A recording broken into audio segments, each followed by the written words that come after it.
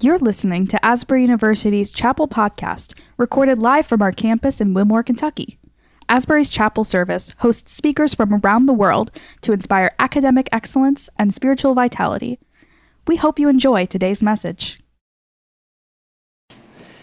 Anybody have bad habits? Anybody have any bad habits?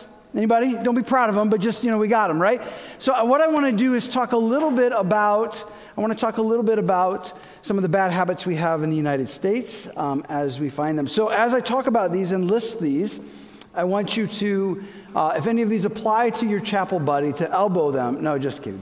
One of my bad habits is sarcasm. I'm sorry. Okay, some bad habits. So bad habits typically fall into two categories: things we don't do enough of and things we do too much of. Okay, so here we go.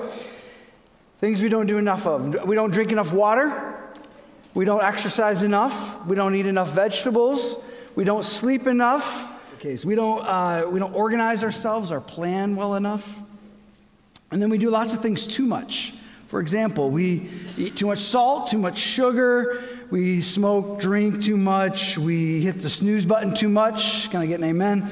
We look at our screens too much before we go to bed, when we wake up, every time in between. We procrastinate too much. We go too fast when we're driving.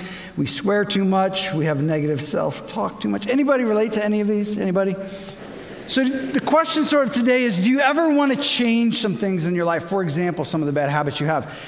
There was a time my alarm clock broke, and so I was using my phone as sort of my alarm in the morning. And one particular morning, one of my kids texted me and said, ask me a question, and my kids sort of get priority in my life, so their texts actually come through. And so I saw this text, and it was a question about somebody, a family friend, if that day was their birthday. And I was like, I don't think so. Let me look. And so on my phone, I just jumped over to Facebook. Have you guys heard of Facebook? Anyway, so I was on Facebook and I was looking to see if sure enough, it was their birthday. And I was like, why did I miss that? So I jumped over to my calendar on my phone. And then in my app, the calendar and the emails are the same thing. And so then I started looking at some email.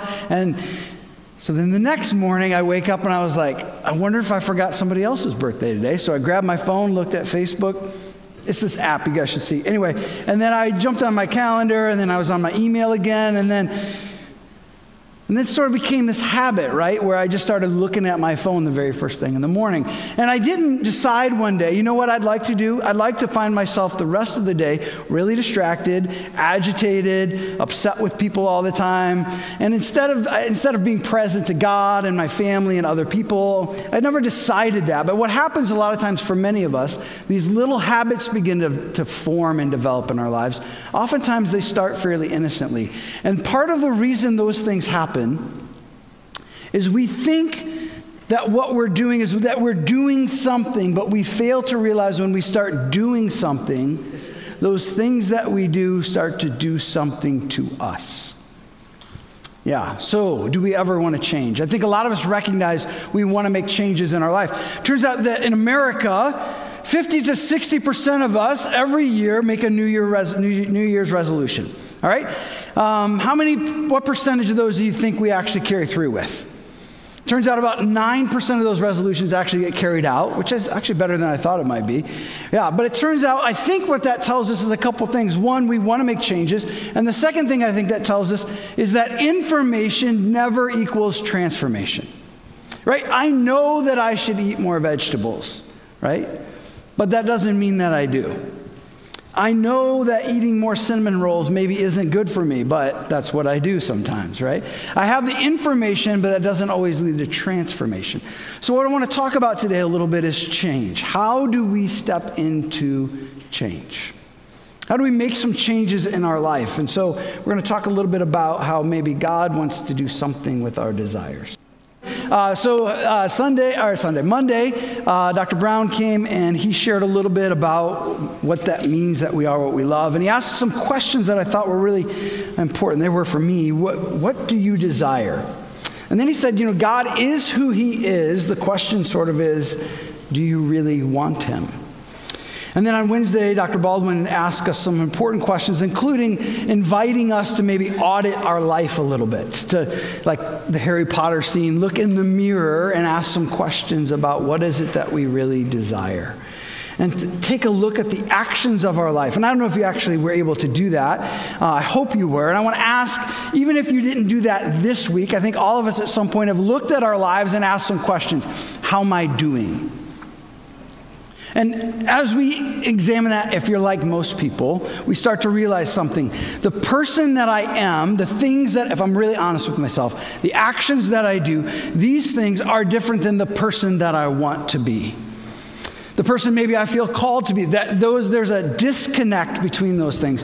And for many of us, that's actually quite upsetting. There's a dissonance, a struggle there. Some people call that sort of a void that we have to wrestle with. What does that mean that I actually do these things, but I want to do these things? And I don't know how that works for you, but I just want to say as we begin that two parts of this, and then we're going to move to some very specific things.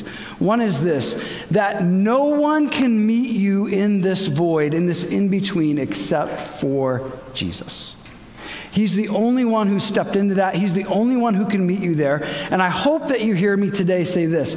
Everything else I talk about today has to be in the presence, in the reality of the living Jesus Christ, who wants to meet you and help you live the best kind of life. The second part of that I just want to name is this, that God wants you, Jesus invites you to change, not so that he can love you, but instead, Jesus wants you to change because he loves you. It's sort of like I have four kids, right? If my son, for example, I have my youngest son, Isaiah, if he was the same size today, he's a student here at Asbury, he's 19 years old. If he was the same size today as he was when he was 5 years old, would I consider that a problem? Of course, right? There's something going on if he doesn't change and grow. And so I wished for him, I prayed for him, I wanted for him to change physically and maybe some other ways, of course, as well. And it worked, by the way. He's like 6'4", so it worked really well. He gets that from me if you didn't know. Yeah. I don't know why that's funny. Okay. So how do we change?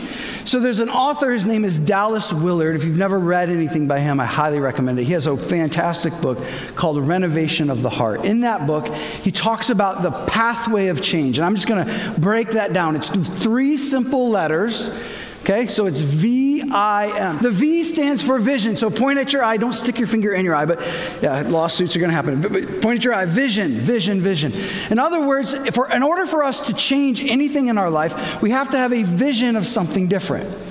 I don't know about you, but most of us in our life are given some things by our parents and the ways that we're raised, the conditions we're around. And oftentimes we say things like, when I'm a parent, I'm never going to do it that way. Anybody ever said that phrase before? And yeah, we all say that sooner or later. We can all want something different. We can see that we want something different.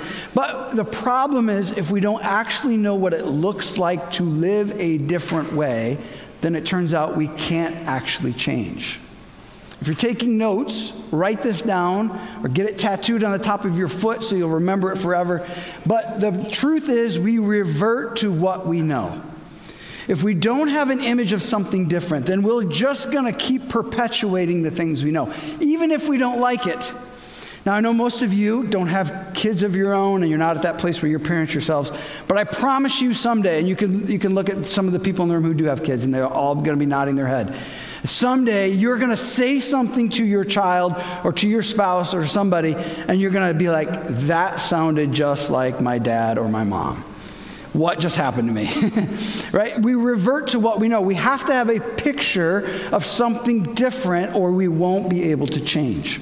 Let me give you a real life example of this. In my life, my wife, Carol, grew up in a home that was pretty broken. Dad, at the time, was an alcoholic.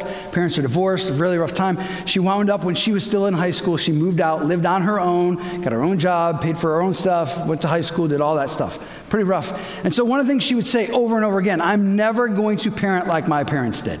I'm not going to do to my kids what was done to me. I'm not going to do that. Now, she had this idea that what she had been given was broken, wasn't right.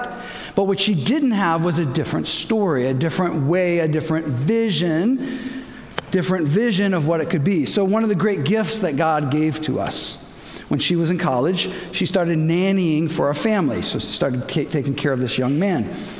And it turns out that family was actually a healthy family. They didn't scream at each other all the time. And when they had disagreements, they didn't harm each other or do things. They actually sat down and talked about things. They had family meetings. They did all these things that were healthy and good. And what that did was begin to give her a picture, a vision of what family could look like if it was done in a healthy way. And so now, right, we're married, we're getting ready to have kids.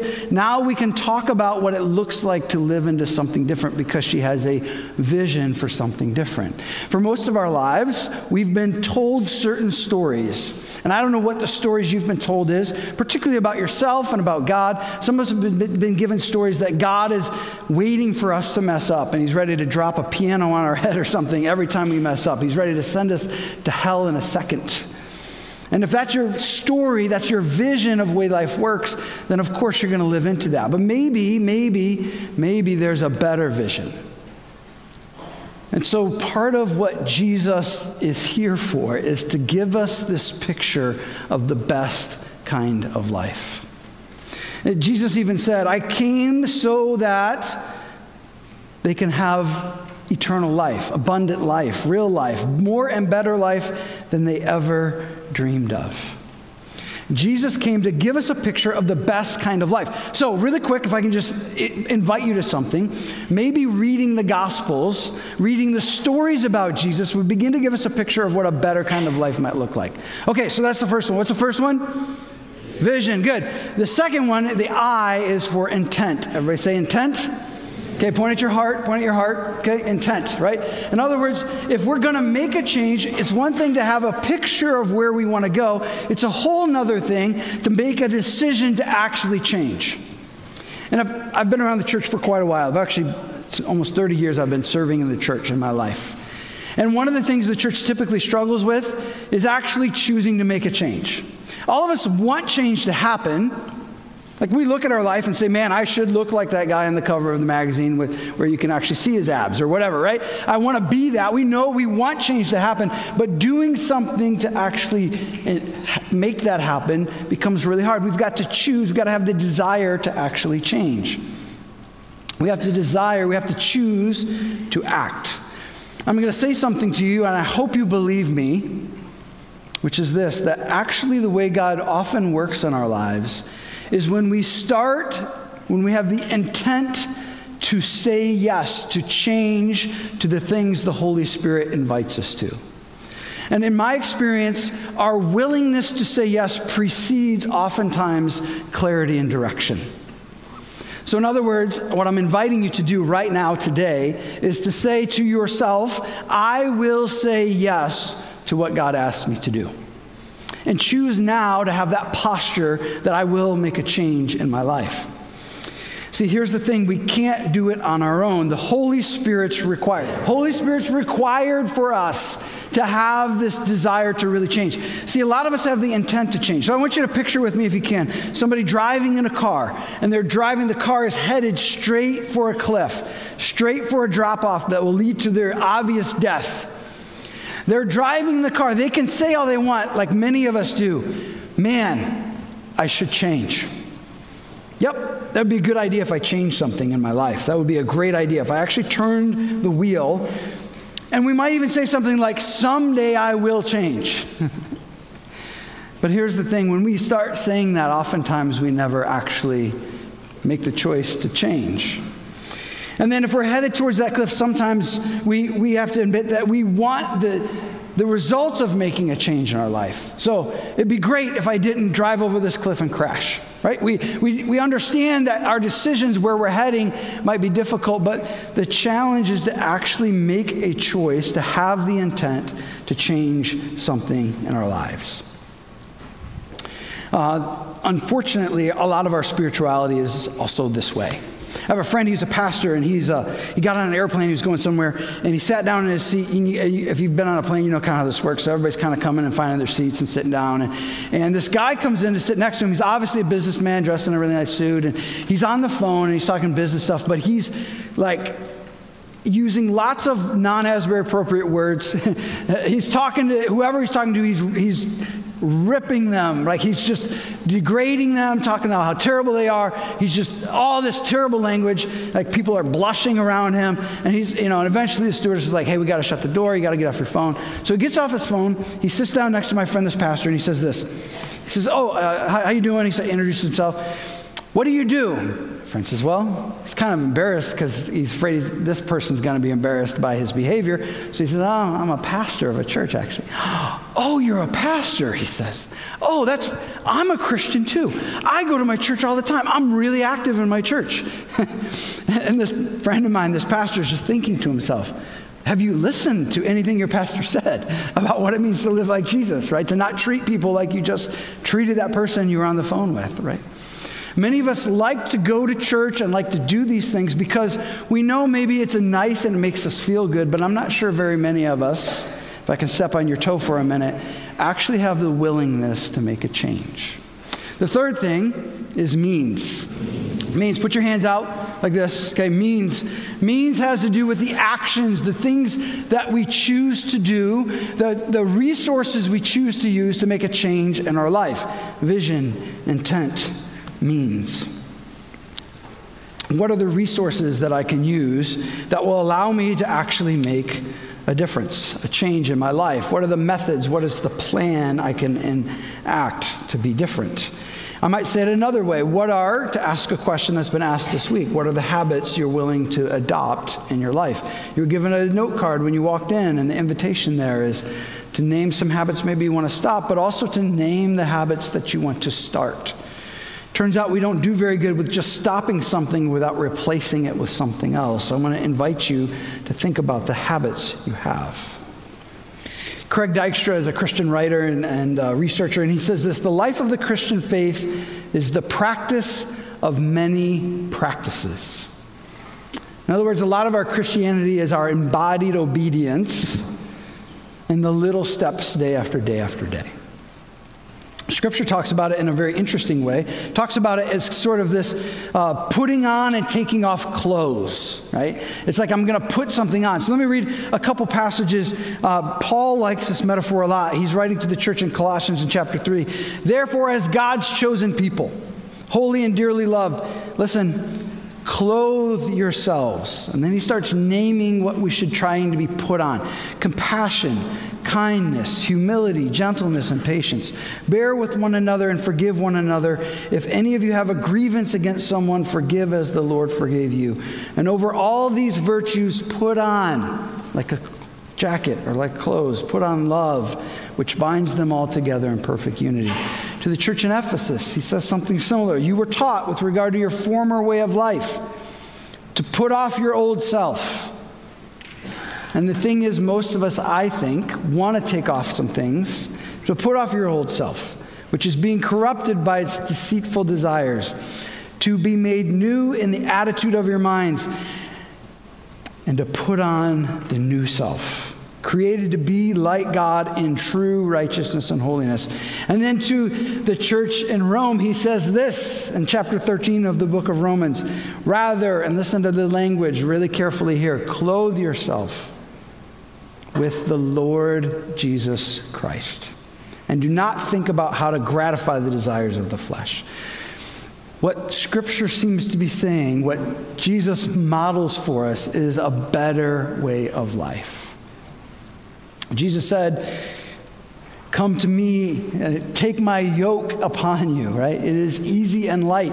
And this idea of a yoke in Jesus' teaching was that we would change some of the things. We would get rid of some things, start peeling off some things, and take on a new way of living this life, an understanding of how we actually live out our faith. John Wesley, perhaps you've heard of him, famously was really good at helping people change in their lives. Now, obviously, he joined in what the Spirit was up to, but what made him so successful, part of the reason most of us remember his name, is because he helped people change. He would engage people sometimes in some of the worst moments and periods of their life. People who were alcoholics before there was Alcoholics Anonymous. People who were living in poverty. People who were making terrible choices about their lives. And he would engage with them in some methods and ways of change. And it turns out that what he called these were means of grace. In other words, there are these ways, sometimes we call them spiritual disciplines maybe, these ways that we can accept the grace that God has for us in order to change. So you might think about it like this. One person talked about it like this, I think it's pretty helpful. Like, if you've ever had a magnifying glass, and you've let the sun go through it. Has anybody ever done this? Right? And it concentrates the beam in such a way, some people say it's as much as 2,900 times the heat that hits the magnifying glass. When it comes out, it's magnified that much. A means of grace is a way of magnifying the grace of God in our life. It's a way of saying yes to that. Maybe another way that I like to talk about it is sort of like the practices, these means of grace, these spiritual disciplines are like us receiving something, putting our hands out. So I want you to imagine you're on stage with me right here. Hopefully that doesn't scare you. You're on stage with me right here. And I just want you to imagine I've got wads of cash in my hand, okay? And I'm just throwing them at you as a gift. You get all of this. I'm just throwing them at you. And if you just stand there like this, some money might fall on your head or on your shoe, right? But you're not actually receiving it, no matter how good the gift might be that I want to give you. And part of what means of grace, these spiritual disciplines, these habits that we have, these practices of Christianity are really just ways of us extending our hands to receive the great gifts that God wants to give us. So the invitation for you today is maybe to step into some of those habits, some of those means of grace. So one of the questions you might ask are, what are some of the resources you have around you? What are some of the disciplines, things like prayer, reading our Bibles, memorizing Scripture. Things like at Asbury, we have these things called Gather, and we have small groups and Bible study opportunities for you to jump into. There's all kinds of local churches in the area that would love to put people in your life to help you make some of these changes. I want you to think a little bit about the environments you put yourself in. If you're addicted to pornography, are you willing to put yourself in an environment where maybe you're putting your phone away for a while or putting some apps on your phone that would help you not have access to those things? Are you willing to do those things? What kind of environment are you putting yourself in? The problem is, of course, there are lots of obstacles to this kind of change, to our vision and our intent and our means. There's lots of obstacles to this. Primarily in our particular culture, it's busyness and distractedness. Anybody busy? Okay, if you're not busy, see me afterwards. I've got a whole bunch of stuff I need your help with. Yeah. Anybody distracted? Some of you are like, what's your name again? Yeah. You've probably heard of the ship called the Titanic that famously said it was the unsinkable ship, and it obviously hit an iceberg and it sunk. It's sort of interesting, on the very day, one of the other parts about the Titanic most people don't realize is it had some of the best technology the world had to offer on it. In particular, its communication system. It had a wireless telegraph system that was state of the art, like absolutely fascinating, way ahead of its time in many ways. And so the way it sort of worked was they would have these two telegraph operators, two of them to work kind of around the clock. And there were two kinds of messages that would come through the telegraph. One of them, as you might expect, were messages from other boats about the weather, or about the conditions of the sea or something else. The other kinds of messages that would come through or that they would send were personal messages. Right? So you could, if you were on the Titanic, you could pay some money and they would send a message back home to somebody, right? So, and most of those messages, as you might guess, were just flexing, right? They're like, hey, I'm on the Titanic and the food is good. Wish you were here. Ha ha ha, right? Things like that, right? Before there was Instagram, they were still flexing back then. So there were just all these messages. And so earlier that same day the Titanic sank, earlier that same day, the transmissions, the message, the machinery broke down for a little while. And so they had this backlog. They had all of these personal messages they needed to send. Now again, people are paying for this, so this is income for the boat and for the telegraph operators. And so later that evening, when the machine gets back online, they're able to send these wireless telegraphs. The operators are busy sending all of these personal messages. And of course, some of the messages that were trying to get through to them were other boats saying, hey, you better be careful. There is some significant ice flow here. Some of them were like, we're trapped in the ice here. You have to be careful. And one of those messages that came through in the midst of the telegraph operators trying to send these personal messages, in their busyness, one of those messages came through, and one of the telegraph operators actually wrote back, shut up, I'm busy. Asbury, I would like to propose, perhaps many of us are so busy that whether we're saying it out loud or not, what we're often saying to God is, shut up, I got this. And with all due respect to all of us, I'm not so sure we've got it on our own. What does it mean to be what we love? It means to allow God to come in and help us make some changes, to give us a vision of something better, to have a desire, a real desire to make some changes in our life, and then to go after those particular ways, the means with which we can make some of those changes. So here's what I'd like to do. I'd like to invite you. I'm going to challenge you to something over the next 7 days. Really simple, really straightforward. So I'm going to put them on the screen right here. So the invitation is this, to experiment. You might say, Brian, I don't know if I believe you, and that's fair. So I want to just challenge you. I want to invite you to experiment for 7 days. So there are 4 ways you can do this. This is an invitation. Obviously, we're not doing, we're not going to grade you or whatever. The first one is this. I'm going to challenge you to keep a gratitude log. Okay? So every day, either in the morning or when you go to bed, whatever is best for you, just sit down on a piece of paper and write out 3 things that you're grateful for. 3 things that you want to give thanks for that day. Okay? Really simple. Not a big deal.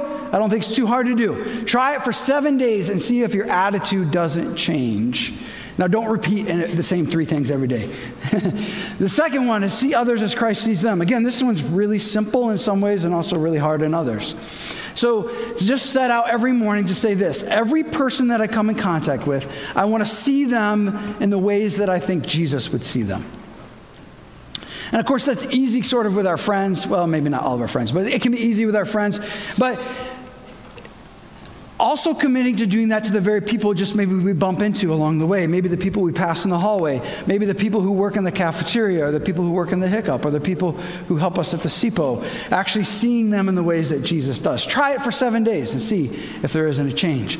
The third one, maybe this one's for you, is to read a verse of Scripture or verses every day. And if you're wondering where to start, I might recommend the Gospels, of actually reading about Jesus' life and what does he look like. Maybe that would begin to give you a vision of a better kind of life.